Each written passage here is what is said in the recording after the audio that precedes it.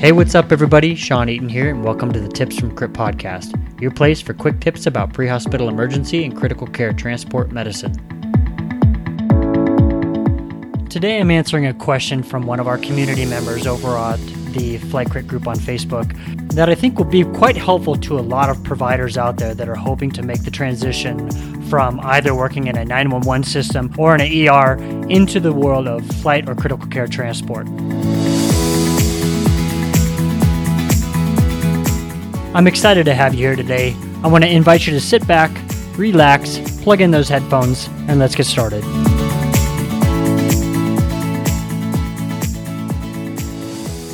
So today's question comes from Jason, and Jason asks the question, what are the steps necessary to become a flight or critical care transport paramedic? And I love this question because it really shows an interest in taking his practice as a paramedic to the next level. So I've got 5 tips for you today to help you get started on becoming a flight or critical care transport provider. Tip number 1, make sure you're working in the correct type of system. And I say that because I get a lot of questions from paramedics predominantly who are working in a system and they want to become a flight paramedic or a critical care paramedic, but the system that they're working in is a slower system where they're not seeing the large volume of calls or the high acuity that's necessary to be attractive to these critical care or flight programs. Remember, when you're working in this type of an environment, you're taking care of the sickest of the sick, and they expect you to be able to manage those kinds of patients. So they want you to have experience seeing these patients so that when you come in and now you're exposed to these super sick patients, it's not a total shock to you. So tip number 1, make sure you're working in the right environment. So most flight programs will say they want 3 to 5 years experience in a busy system. Now, depending on the program that you want to go work for, the definition of busy system may be a little different than another program. So it's kind of important to understand what the expectations are of that particular program that you're trying to get a job with.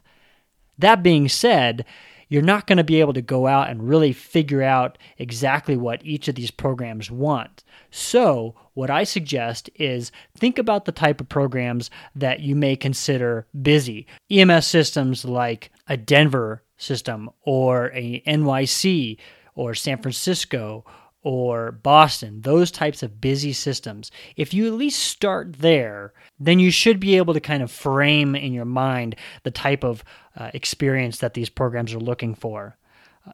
On the nursing side of things, most programs want ICU experience. Now, a lot of programs will accept nurses who come with an ER background, but they're really looking for nurses who have ICU experience because when you think about the type of patients we're transporting in the critical care environment, they're either scene calls where the paramedic is going to really thrive, or they're coming out of an ICU or an ER where they've already been managed by a physician and you're just continuing the level of care that the physician has already started.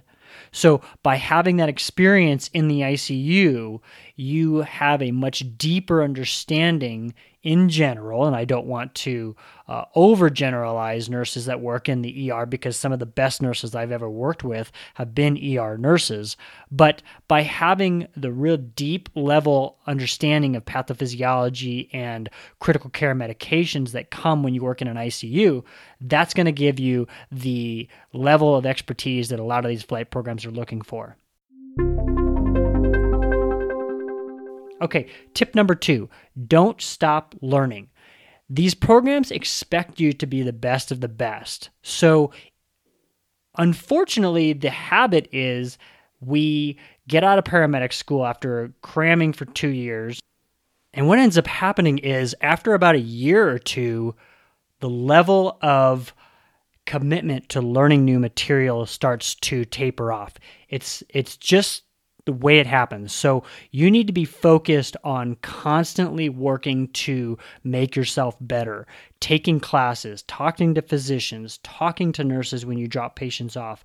Try to acquire as much knowledge as you possibly can, because that's what they're looking for when you go to these programs and apply for these positions. Okay, tip number 3.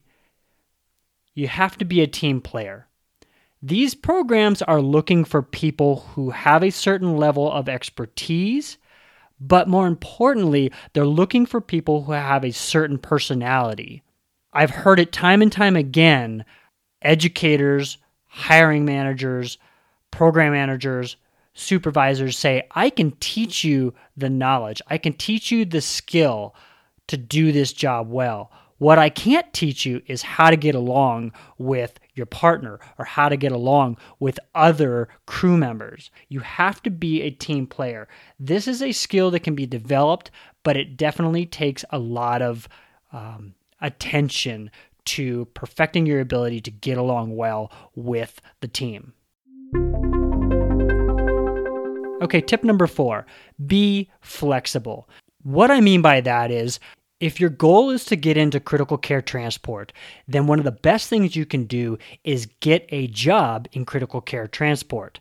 Now, I know that sounds kind of counterintuitive, but what I'm saying is once you have that experience, once you have gotten that golden ticket that you've worked on a helicopter or you've worked as a part of a critical care transport team, it's a lot easier to then get the next job. So if you have in your mind that you want to work for a particular program in a particular area, great, go for it. However, if that team is not going to hire you with the experience that you have, be flexible, be willing to relocate, be willing to drive, be willing to commute to work for a program somewhere else so that you can at least get that golden ticket. The other part of this flexibility thing is you need to be the person that the company is looking for. And this is tip number 5. It doesn't matter how good your skills are or how much knowledge you have. If you're not the candidate that this company is looking for, they're not going to hire you. So you need to be able to go out and try and figure out what it is that this company is really looking for. Some of the best ways to do that is talk to people who currently work for the company. Go to the conferences that these companies frequently sponsor or put on, okay? And interact with them. Get an idea for what they're looking for. You might have an opportunity to call and talk to the hiring manager, introduce yourself to them. Ask them, what are they looking for in a candidate? You're going to get a lot of that information when you look at the job posting, but if you can have an opportunity to actually speak to the person in charge of hiring, that's going to give you an even better understanding of what they're looking for in a candidate. If you're working in an EMS system that frequently operates with these flight programs, take an opportunity to talk to the crews when you're not on a call. If they call you back after a call to give you feedback about how the call went, try to take an extra minute or two to talk with the crews and just kind of get a feel for their opinion of the program. If you have an opportunity to request them to come to your department to do training, use that as an opportunity to interact with the crews. Really try to understand what this particular program is like, what are their unique characteristics, what kind of people do they hire, what kind of people are they looking for, and then look at yourself and decide, am I this kind of candidate?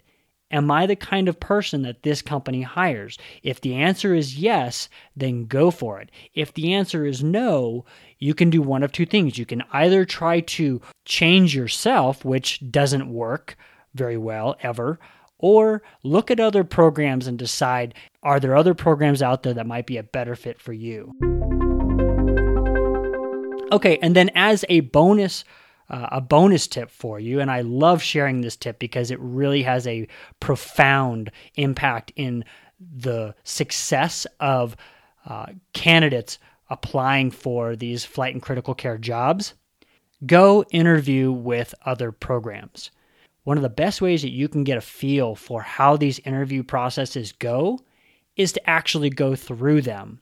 So if you are thinking, I want to apply to this job, but I don't have the necessary skills right now, go and apply anyways. Apply to programs that you may not even want to get a job with, so that you can start to get an idea for what the hiring process is like, and you can start to get an idea for what kind of candidate these types of programs are looking for. Another bonus tip for you, if you have a program in mind that you really want to get a job with, and they have a posting, or you catch wind that they're going to have a posting, try to find another company that's also hiring at the same time or sooner, and apply to that company as well. If there's one program that you are really interested in getting hired by, make sure that that interview is not your first interview. You want to have an opportunity to kind of get a feel for what the interview process is like and get rid of some of those nerves. Because when you sit down in front of that interview panel, you're putting yourself forward, and you want to put your best self forward and not come across as being nervous or not confident in who you are as a provider. That's all I have for this episode of the podcast. I sure hope you enjoyed this. I know I did. I want to invite you to come on over to iTunes and subscribe to the show. That way you'll never miss new episodes of the podcast. I also want to invite you to come on over to tipsfromcrit.com, where you can read the show notes for this episode. And if you have any questions or comments, you can leave them right there in the comment section below the episode. Finally, remember, education is good, but excellence through collaboration is much better. Fly safe and live well, and we'll see you on the next episode of the Tips from Crit podcast.